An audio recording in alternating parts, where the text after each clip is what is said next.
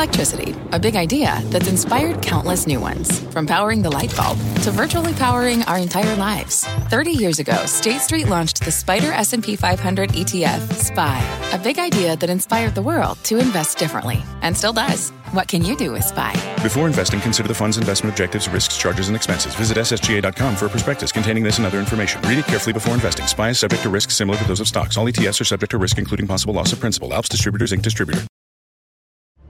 I'm Scott Wapner, and you're listening to CNBC's Halftime Report, the podcast, the most profitable hour of the trading day. We record this live weekdays at 12 Eastern. Listen in. Brutal week indeed. Welcome to the Halftime Report. Thanks, Carl. I'm Scott Wapner. Front and center this hour, the state of stocks and your money. That brutal week for tech Carl was just talking about. The third bad one in a row for the NASDAQ and the NASDAQ 100. You know it by now. Many big names battered, but are there too many bargains now to ignore? That's the big question for our investment committee today. Joining me for the hour, Steve Weiss, Pete Najarian, Jenny Harrington's the CEO and portfolio manager at Gilman Hill Asset Management, Degas Wright, the chief investment officer at Decatur Capital. Let's check the markets. I'll take you to the wall. Here we go again. NASDAQ is down 154, 1.25%. Dow's barely holding positive. S&P Russell negative. 10-year note yield 156.5. Weiss, you got technical damage. As I said, here we go again. I'm looking at stocks like Moderna, Weiss, ones you've been talking about on this show forever.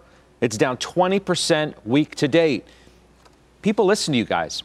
They may follow you into these stocks you talk about. We know that they do on occasion. What do you tell them now? What should they do? Well, let's talk about Moderna specifically. So if you take a look at the XBI, the ETF, that's down dramatically as well. So it's not just Moderna. It's the whole growth complex extends into technology. Moderna, to me, is still one of the cheapest stocks I own. Give me a company that's selling at, basically, you're going to see $30 this year, that's selling at about 4 to 5 times earnings. They'll have $15 billion in net cash this year, that has an annuity in terms of the COVID vaccine and a booster coming out for the variants. I don't see those fundamentals anywhere. So the market's irrational. Plus, they reported great early phase 1 cancer data earlier in the week, where it shrunk the tumor in 2 out of 10 patients by more than 60%. And that's with low dosage, but was shown to be safe with no side effects. So the market's irrational is the point. All right. And that's because rates have spiked. I don't know if you want me to go on. No. Well, I mean, okay, wait, I want to come back at you for a second, because here I think is an interesting part of this conversation, right? Was the market rational when everything went up through multiple expansion and not fundamentals? Now that things are coming down and the air's coming out a little bit, now the market's irrational? No, I'm not saying that. I'm saying that there's always irrationality. There's always parts of the market that are rational. I didn't really participate in the irrational parts of the market. I didn't own Zoom. I should have. It did pretty well. I didn't own, Teladoc. I didn't own those. The market's irrational in those. Still irrational. They're still egregiously overvalued. And we had the discussion Monday when you were out. So, look, there are always pockets of euphoria and always pockets of depression in the market. And so when I say it's irrational, I'm talking about my universe of names. So I take a look at some of the tech stocks. I'll take a look at the semis. I'll take a look at some other areas that are incredibly cheap. All right. And just got cheaper. It doesn't mean that this is where we're going to stop. I hear you. You got Moderna off the mat by saying you still think that it's cheap. So, Jenny, it's not just Moderna, obviously. Just out of the NASDAQ 100, for example, Peloton's down 22% week to date. NVIDIA's down 14. Tesla, making Degas queasy, is down 18. Degas also feeling bad about PayPal, which is down 13. Pete's got his Lululemon pants on. They're down 13% this week. Skyworks, Weiss is down 9% this week. Pete, Marvell's down 20%. So, Pete, you tell me, are these stocks bargains now or not yet? I think that it depends on which names will you actually pull from the list, Scott. I think, quite frankly, I look at a Lulu. Was it probably a little bit overpriced? This is a stock that has done everything the right way, and the stock has literally run up in an incredible level that it just come off of those highs now. So was it a little overpriced? It probably was. I've been in this name for a really long time when it was in the double digits, Scott. So I just continue to sell calls against the position. I've been doing that forever. And you know what? I still believe in it. When you look at what their fundamental numbers are, and now it wasn't irrational that they sold it. It was very rational. When you looked at where the PE was, should I have maybe taken it off? You know what? It's a long-term hold for me. I've been holding on to this thing for multiple years. So, no, I didn't see that opportunity. So I get a little more aggressive with how I sell options against those positions. But I do think that when you look at some of the names that you mentioned and Steve just mentioned, the Teledocs of the world, the DocuSigns, and all of those types of names where the fundamental story doesn't really back up where those stocks ran to. It does, I think, in Lulu, but it was probably stretched, no doubt about it. But when you look at where their growth is, Scott, I mean, I could give you multiple other names as well where they literally do have the growth. They do have the strength. They do have everything that you're looking for your stocks. Now you just have to look at the PE and say, what is the right PE right now? I'm looking at Lulu. It's trading at a 45. I look at Nike. It's trading at a 35. Compare those two companies against one another. And I know they're not a perfect comparison, but compare them against each other, and you're going to see an incredibly different growth that you're seeing out of one versus the other. And you look at the DTC growth, one versus the other. Lulu absolutely dominates. So the fact that it's down to a 45 PE, I'm actually looking at it right now, Scott, trying to decide whether or not that's something where I do need to add to it at this point in time. All right. So, Jenny, I go back to the issue because I know you sort of look at things this way. I know you don't see any of these high-flying tech stocks as bargains. I mean, you call them whatever you want. You can call them the Cathie Wood stocks because a lot of them make up the ARK funds and have done incredibly well but have had massive pullbacks. You remember when we used to talk about the FANGs, for example, and a lot of these stocks going up for because of multiple expansion, right? We said it all the time. So rates go up, multiples compress. Isn't that how it works? Well, that's assuming the stock has a multiple. So I'm thinking, as we're having this conversation, I'm thinking back to a few months ago when we were talking about, is the market euphoric? And I said, I would argue that the market's not euphoric, but there's lots of pockets of euphoria in the market. And I think that that's what we're seeing right now. We're seeing those pockets that were totally euphoric, that were bubbled. We're seeing them rationalize. We're seeing them reconcile their valuations. So I think you're right, Scott. Yes, an increasing interest rate can take away multiple points. But what happens when you have something that has no multiple because it's got, negative $2 or negative $3 a share of earnings? How do you deal with those? And I think that's that's one of the reasons why we're seeing this, let's call it high-flying tech stocks get really slapped right now because they were coasting on fumes, and those fumes are being taken away. They've essentially been driven up on free money. And guess what? Money might not be free anymore, and money might not be pumped into the economy at the rate it was. So all of that's at play coming out here. And I think that's what's starting to really reconcile the prices. I don't even want to say the valuations because there are no valuations. All of these high flyers, they're all trading on kind of assuming that they're going to capture 100% of total addressable market, total addressable market. And they can't all capture that. So they're deflating. They deserve to deflate. They got chased to higher prices that were irrational. And let's not forget, many of them are still up 200% and 300% over the last 52 weeks. So to me, saying, are they at bargain prices now? No, just because something's not at its high doesn't mean that it's suddenly at a bargain. They're still up a tremendous amount, and I think they still have a long way to come down. A lot of these are, at least a third or so off of their record highs. And that brings me to Degas. You're in Apple, you're in Amazon, down 2.5% and 6.5% respectively this week. You're in NVIDIA, down 14%. Tesla 18, PayPal 13. What are you doing? Yeah, so Scott, if Vin can put up the NASDAQ 100 chart, just wanted to look at that for a moment. If you notice that the high point was around February the 12th, and since then the NASDAQ 100 is declined 10%. So what is this telling us in that If you hold only the NASDAQ, all those stocks that you just mentioned, the technology names, you're going to suffer through this period. What we really see as investors is to be diversified. And what we do is that we look at those disruptive companies, a Tesla, a NVIDIA, for instance. We have to expect in these markets, when the market declines, interest rates are increasing, we can expect those disruptive stocks to decline also sharply. However, that does not make up the bulk of our portfolio. The bulk, it makes up roughly 5 to 15% of the portfolio. But then you look at the growth stories, and those growth stories are going to be around those free cash flow, positive free cash flow. Companies like Oracle, MasterCard, for instance. And so that makes up the bulk of our portfolios, anywhere from 40 to 60%. But then you have what we call the infrastructure companies, and these companies are the ones that have been doing really well during this period, and they could be anywhere from 10 to 30% of your portfolio. And so these are companies like Illinois Toolworks or Quanta.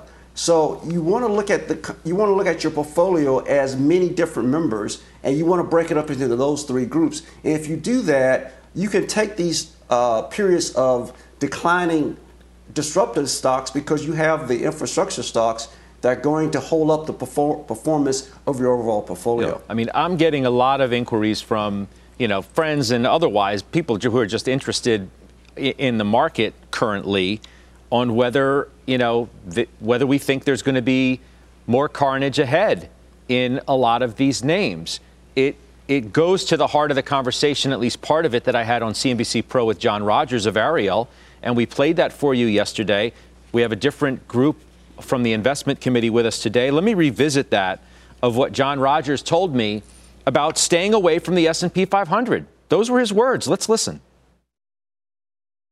We started to feel like the NASDAQ and these tech stocks were going to have their comeuppance. They're going to have a difficult time. So I'd stay away from the S&P 500 because it is so, chock-a-block with the FANG stocks and these, huge tech companies and fast-growing tech companies. And that's an area which will cause the entire market to go down because there's such a high percentage of the S&P 500. Right. I mean, Weiss, the point is you're about to have a sea change, or we're undergoing it now in the market, a shift into value stocks, a more meaningful one and longer lasting one than we've seen in a number of years. You have a reflation trade going on. Interest rates are going up. The kinds of stocks that are going to work in the new environment in which we're all going to live post-pandemic is here. Everybody, there's all this pent up demand. And even, Chair Powell, he knows inflation's going to go up. Of course, he thinks it's transitory.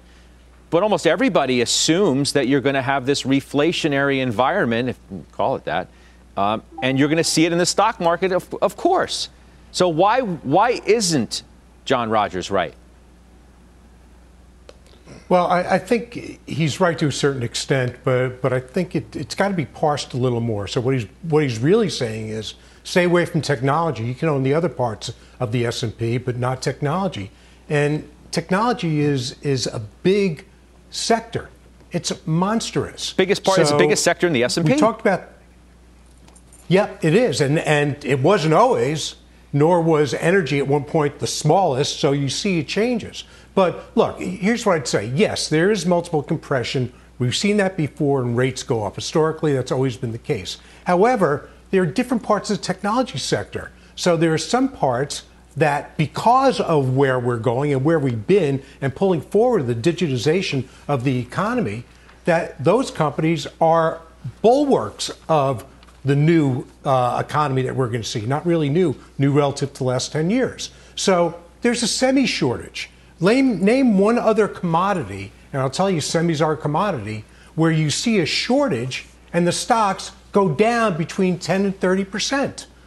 So that's, again, stage right, stage left. So we got to think about these things. We got to look underneath, and that's where you find the opportunity, the value.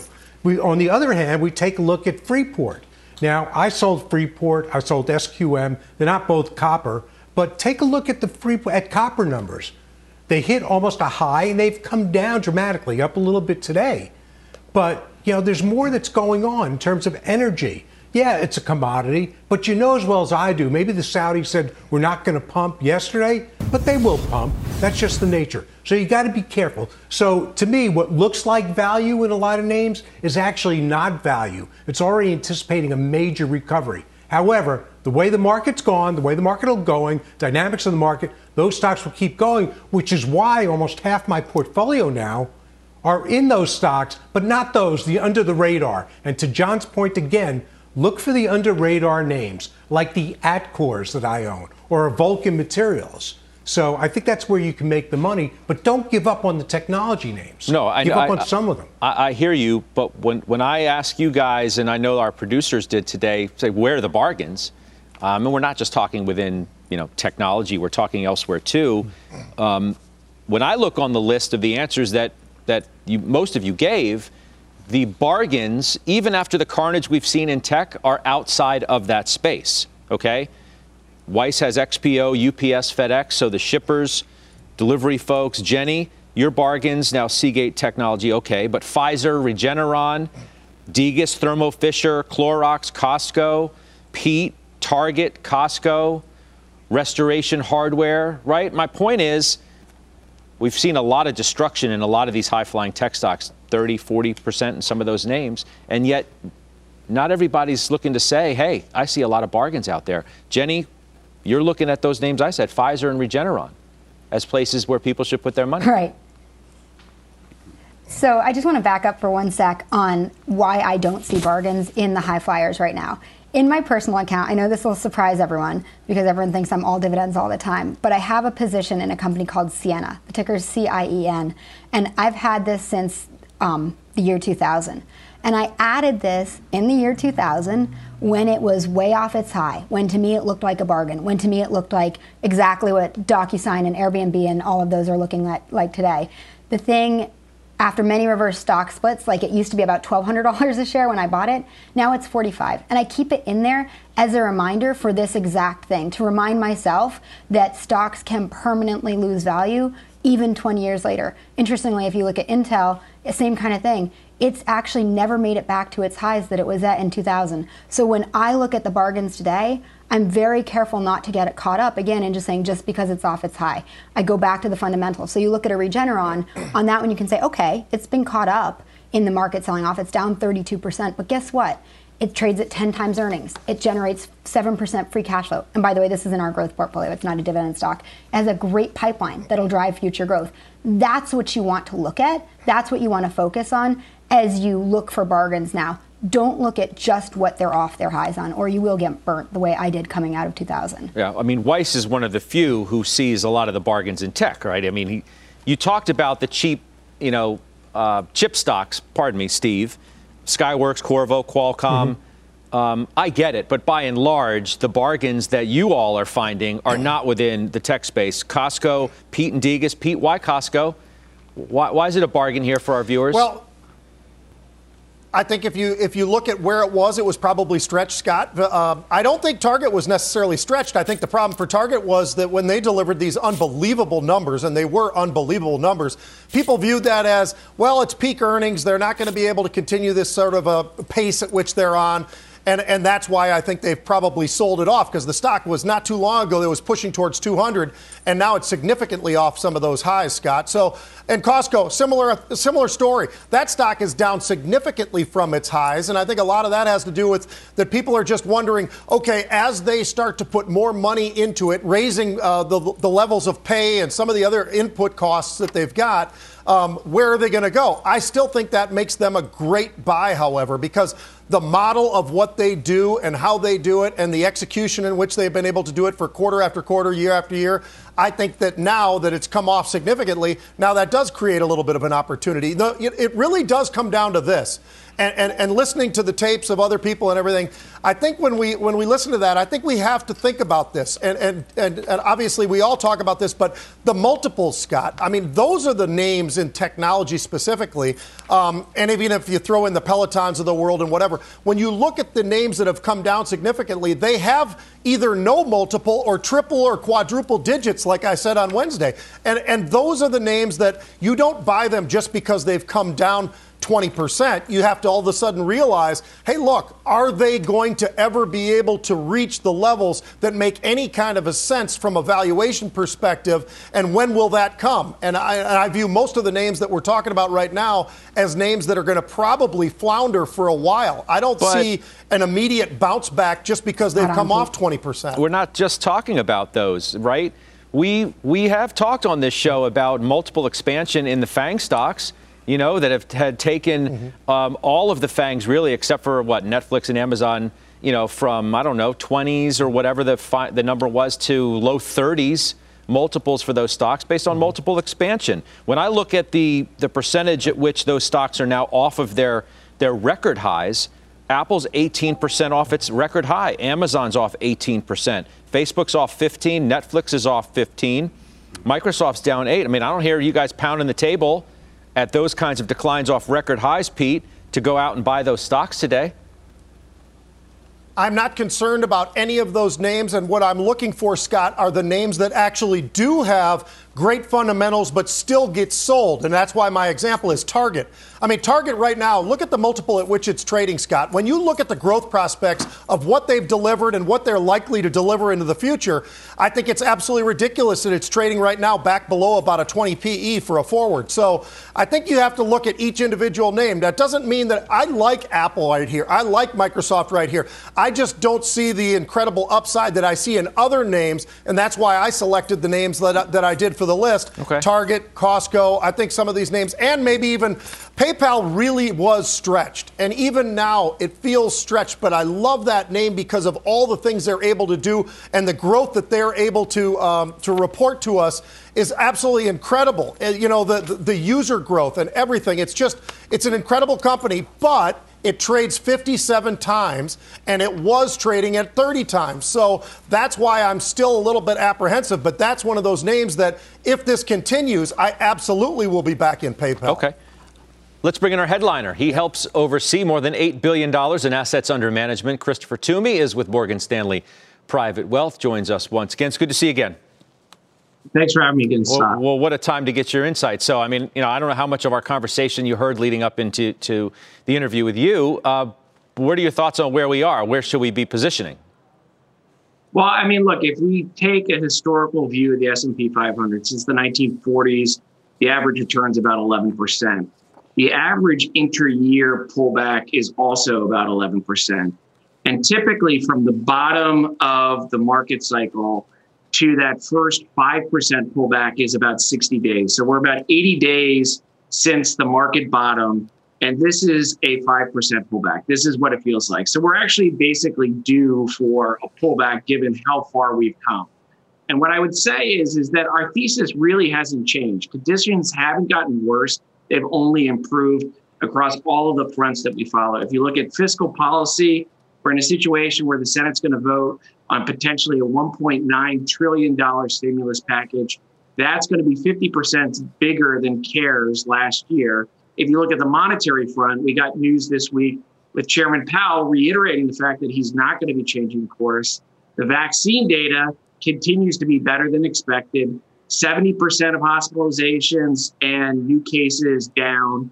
And then if you look at the economy, whether it's GDP estimates or today's employment number, they're all very positive. So, I think John Rogers is a phenomenal investor.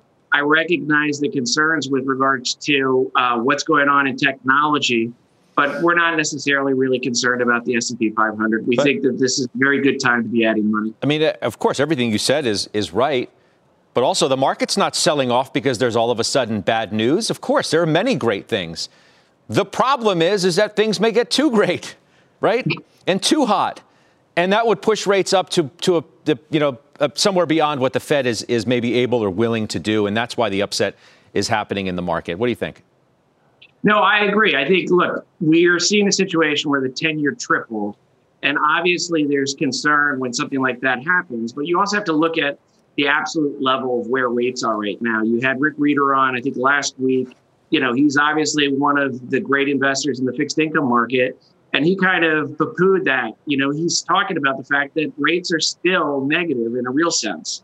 And so in our minds, we're not necessarily in a situation where we anticipate inflation really being a secular problem. We think it is a transient problem. We think as the economy opens up, a lot of the issues that are going to be created, it's not going to be just like flipping a switch and things are going to go back online. There's going to be some cost controls, cost issues that are going to affect the economy.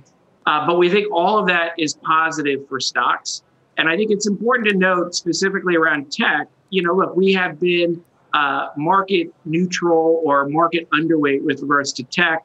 And what we're seeing right now is a rotation out of tech and into the cyclicals. It's been happening since October, and we think this is normal. The opportunities now that we're getting more and more certainty about the economy opening means that there's more opportunities outside of tech for great growth. And I think that's just what the market's reacting to. You think it's longer lasting?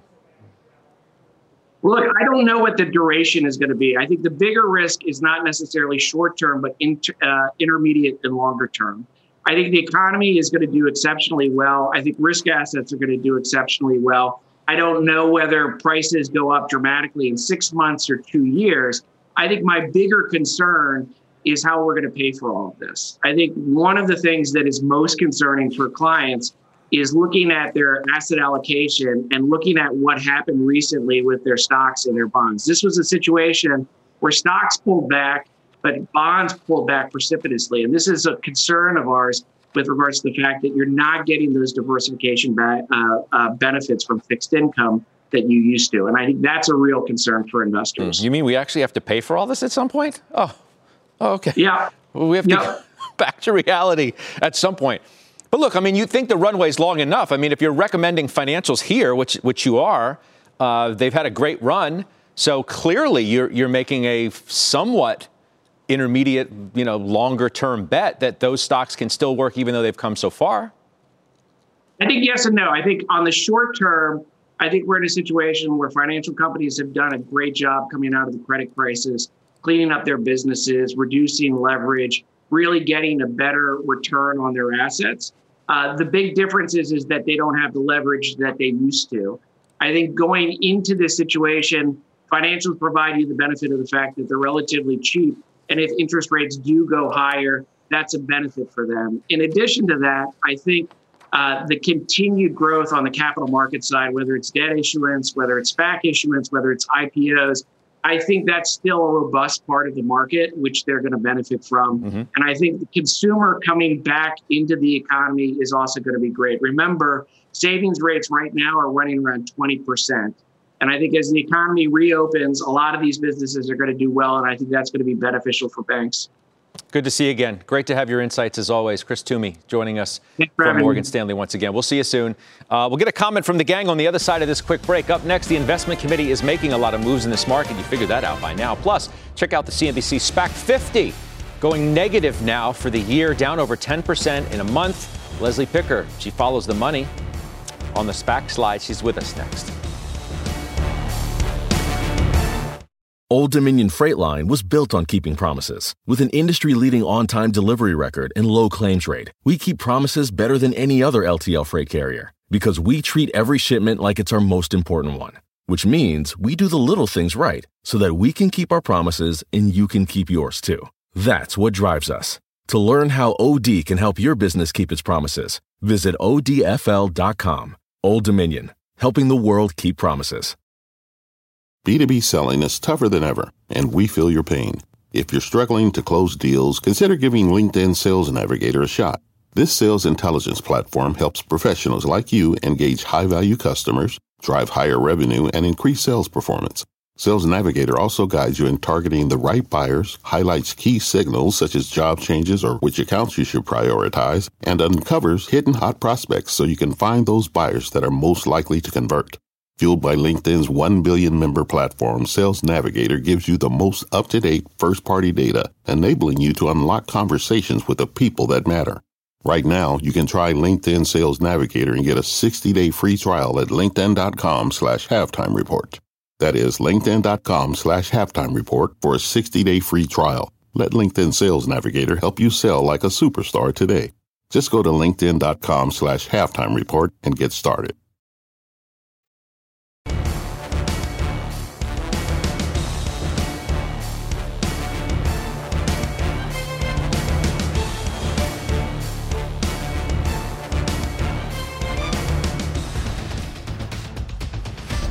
Welcome back to the Halftime Report. I'm Rahel Solomon, and here is your CNBC News update at this hour. Let's begin in Texas, where power regulators have vetoed a request to reduce sky-high power prices on the last day of the state's February freeze. They also deferred voting on a separate proposal that could have saved retail electric providers about $1.5 billion.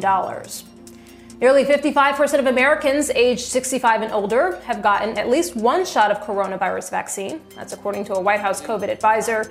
The CDC says that it will soon release guidance on behavior for people who have been vaccinated. And 60% of Americans approve of President Biden's job performance.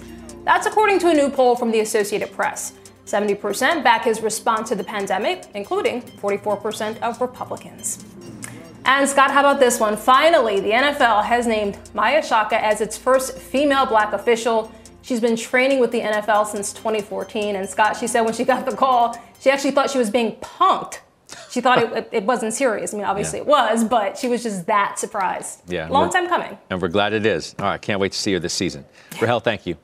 All right, guys, let's go over the Toomey stuff real quick. And by the way, the market's coming back. Dow is almost up 200 now. S&P's positive by about 15. Nasdaq's gotten way off the floor.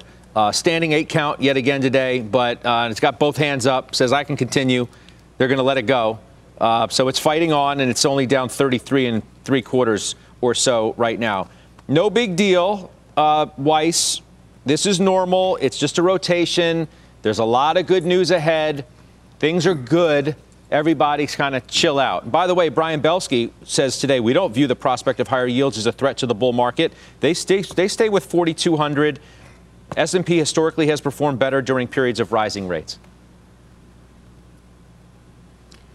Well, that's true because they were going for the right reason, which is that the economy is improving. Look, I think the market can withstand even 3%, but if we get there in a couple of days, it's a different story. So what's really driving the market, and we've talked about this consistently, is the spike, the major move in rates in such a compressed period of time.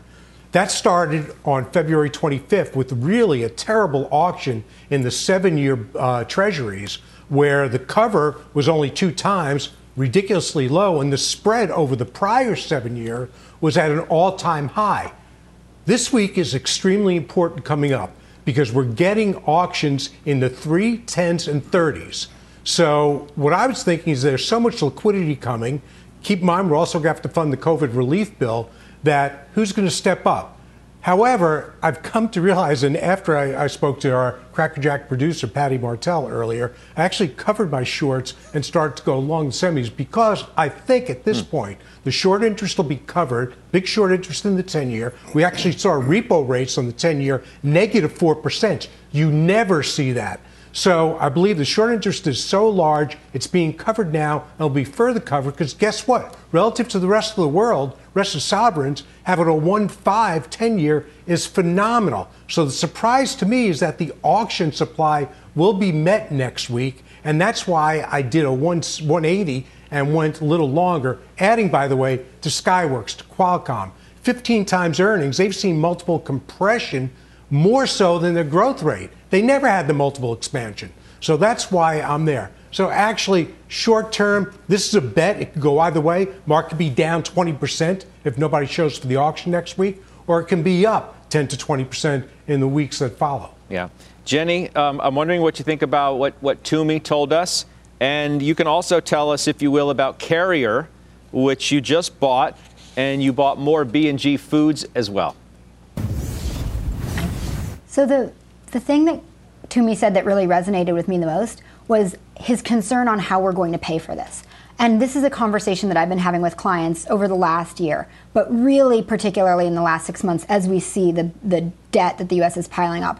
My concern on that is that ultimately the huge amounts of debt that we've taken on and how we pay for it is going to suppress growth in the long run. So if we're used to, depending on an equity market that gives us an 8 to 10% return, maybe in the future that's 6 to 9. 6 to 8%, but it's going to be lower. And a lower growth rate affects different clients differently, depending on how much wealth they've accumulated and what their cost of living is. So he's worrying about that. I'm worrying about that a lot too.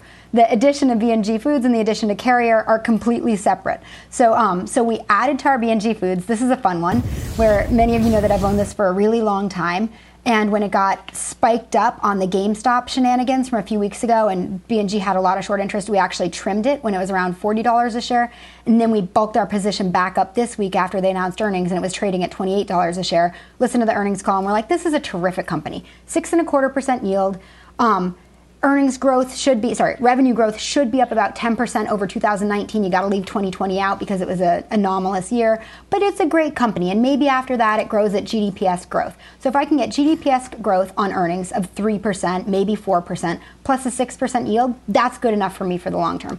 The Carrier, this went into our growth portfolio. This one's really interesting and really different, but this is a big play on sustainability, because what we've learned is that a huge amount of total carbon emissions comes from building HVAC systems. So as the pressure increases and increases to reduce carbon emissions, Carrier is perfectly positioned to sell more and more efficient systems. Meanwhile, it's trading at about 18 times earnings. It has a 6% free cash flow yield, tons of growth ahead, and it's really a place we want to be in our disciplined growth portfolio, where we don't look at exuberant ephemeral growth, but look at like predictable growth rooted in free cash flow. Let me ask you just quickly, speak to our viewers, particularly the ones who are dividend players like you.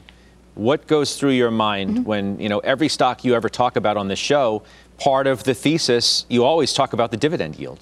Well, in a rising rate environment, dividend yields maybe aren't as attractive or certainly are maybe not at the top of the list about why you would buy something. How do you deal with that? Right. So the idea is always bond proxy. And so are the dividend stocks bond proxies? We are so far away from having the 10-year yield actually be a competitive source of income or lead bonds to being a competitive source of income, that I don't think that's in the cards right now. And this goes back to a bit of what Steve was saying, which is, sure, the 10-year could get to 2%, maybe 3%, but it's the path on how it's going to get there.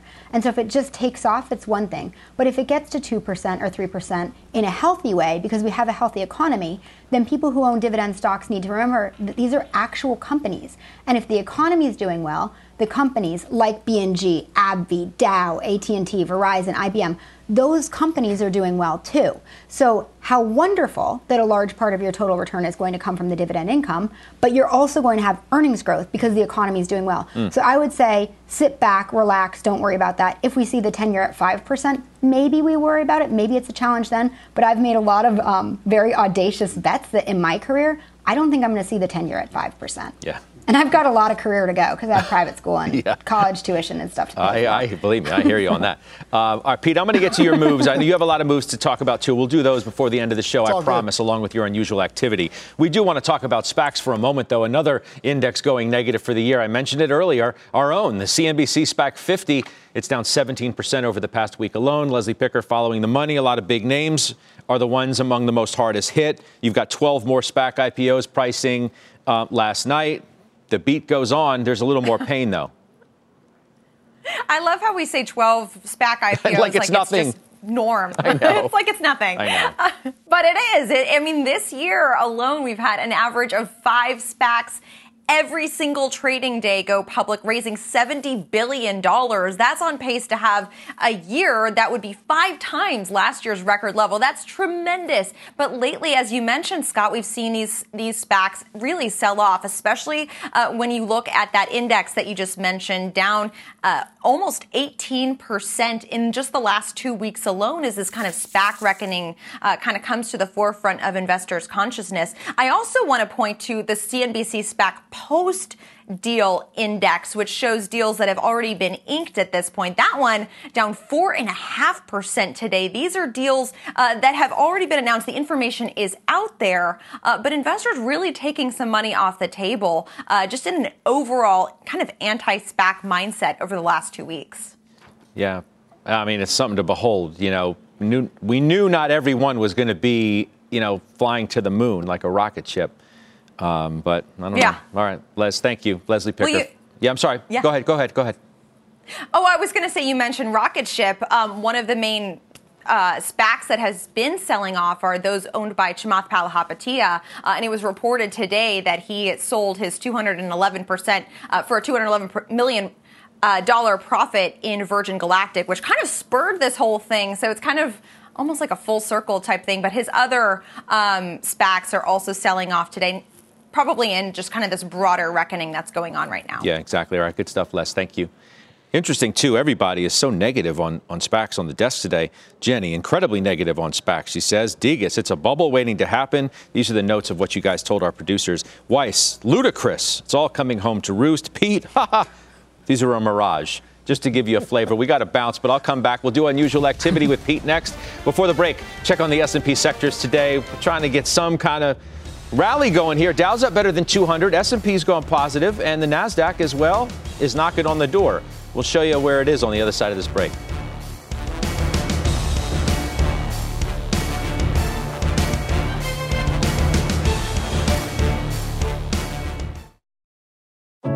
What does it mean to be rich? Maybe it's less about reaching a magic number and more about discovering the magic in life. At Edward Jones, our dedicated financial advisors are the people you can count on for financial strategies that help support a life you love. Because the key to being rich is knowing what counts. Learn more about our comprehensive approach to planning at edwardjones.com/findyourrich. Edward Jones, member SIPC. All right, unusual activity in just a minute, but how about that? NASDAQ 100, positive. In fact, the three major averages, all positive right now. It's quite a reversal, trying to build on something midday here. Russell 2000 is still negative. Rates 156 on the 10-year. But take a look at the Dow. Highs of the day, 214. S&P is up 24. And the NASDAQ, which has been under some significant pressure, down. It's like the third straight negative week for the NAS and the NASDAQ 100. NASDAQ now is positive by about 10 points. All right, Pete, quite a backdrop here, quite a reversal. Yeah. What do you got in unusual for us? The intraday volatility is... Well, first of all, Scott, the intraday volatility of the markets is absolutely extraordinary, and we know that. We've watched it. This whole week has been incredible. The ups and downs between the bell to bell, not from bell to bell, but even in between. So I'm going to start off with Unum. Now, this one's interesting because it's a life insurance company. We don't see this name very often, Nashville, Tennessee company. And we're seeing the stock was trading around 28. They're going all the way out to April, Scott, and they're buying a pretty significant amount, 5,000 of the April 30 calls going for a little over $1 there. So that's pretty interesting, and that's a little bit longer term than what we have been seeing. Secondly, I got another one, AbbVie. So we talk about the drug stocks all the time and what are they doing, and AbbVie's pretty interesting as well because they're actually going out even a little bit further. They're going and buying 6,000 of the May 110 calls. Stock was about 105 at the time, paying about $3 for these. They're spreading them off, so they're hedging their bets to the upside, but certainly we're seeing two big bullish trades going to the upside and buying a little bit more time than we've been seeing in the past. All right, good stuff. Pete, appreciate that. Up next, the big calls of the day. There are a few to tell you about. We're back in just 2 minutes. Again, we are positive now across the board. Now the Russells join the party, too, on this Friday. We're back in just a moment.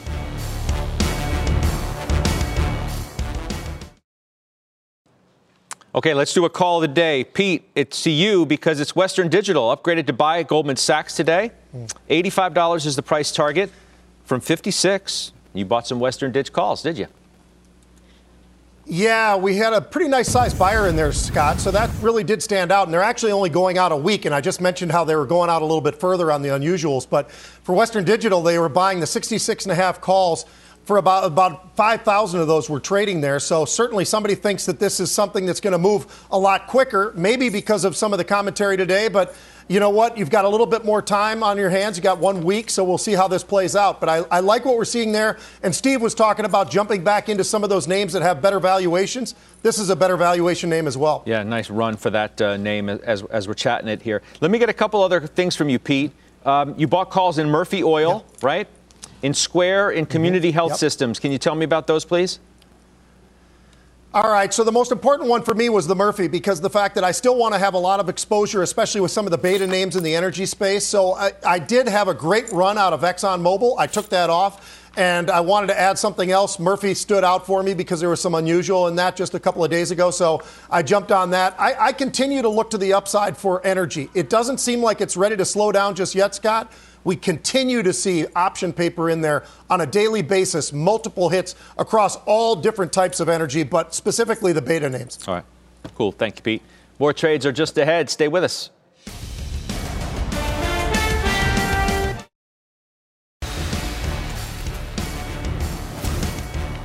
All right, let's do the futures outlook. Check out the dollar. It is spiking to its highest level since November.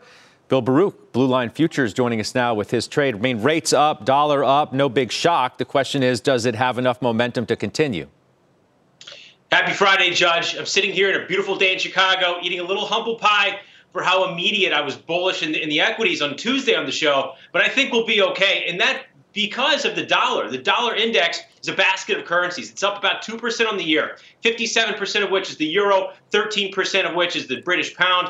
And both of those have been trending higher. There's a lot of optimism out of the UK, too, with the vaccine rollout as well as reopenings. So I think they're going to continue to trend higher. Now, the dollar index did break below a trend line going back to 2011.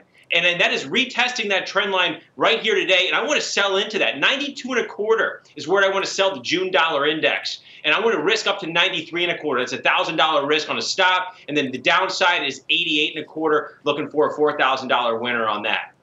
All right. Good stuff. We'll see what happens. Good weekend. We'll see you soon, Bill Baruch. Final trades after this quick break. Excited to tell you that all next week we're going to be trying something a little different at 6 o'clock while Jim is off. It's called On the Edge. Sharp opinions, the hottest takes, and fierce debates about the big players and news in the business world. Kicks off Monday, 6 p.m. I hope you'll join me for that. We're excited about what we're going to bring you next week. Let's do final trades. Jenny, you're up first. My final trade is Seagate, piling on to the Western Digital recommendation from earlier. You get all the same with Western Digital, but you get a 3.7% dividend yield on top of it. Okay, good stuff. Thank you. Degas. People's United, 4% dividend yield. They've increased their dividend payout 27 years in a row. Okay, Steve Weiss. Vuzia, I was on a call yesterday with them and a bunch of enterprise buyers talking about how they match up with Microsoft Teams. Stock's down 25%. It's going to recover significantly. All right. Got a name for me, Pete? I'm going to give you Las Vegas Sands. I continue to see option activity in there, Scott. All right. Good weekend, everybody. To you as well. Nice reversal on the street. The exchange picks it up now. You've been listening to CNBC's Halftime Report, the podcast. You can always catch us live weekdays at 12 Eastern, only on CNBC. The spirit of performance defines Acura, and now it's electric. Introducing the all-electric ZDX, Acura's most powerful SUV yet. While what powers their cars may change, the energy that makes Acura never will. Crafted using the same formula that brought them electrified supercars and multiple IMSA championships, the ZDX has track-tested performance that packs an energy all its own. With a premium Bang & Olufsen sound system and up to 313-mile range on a single charge, and a Type S variant with an estimated 500 horsepower, the ZDX is everything they said electric could never be. It was built with the driver in mind, just like Acura's been doing since the beginning. We could talk all day, but the only way to experience this electric performance is to drive it yourself. Unlock the energy and order yours at Acura.com.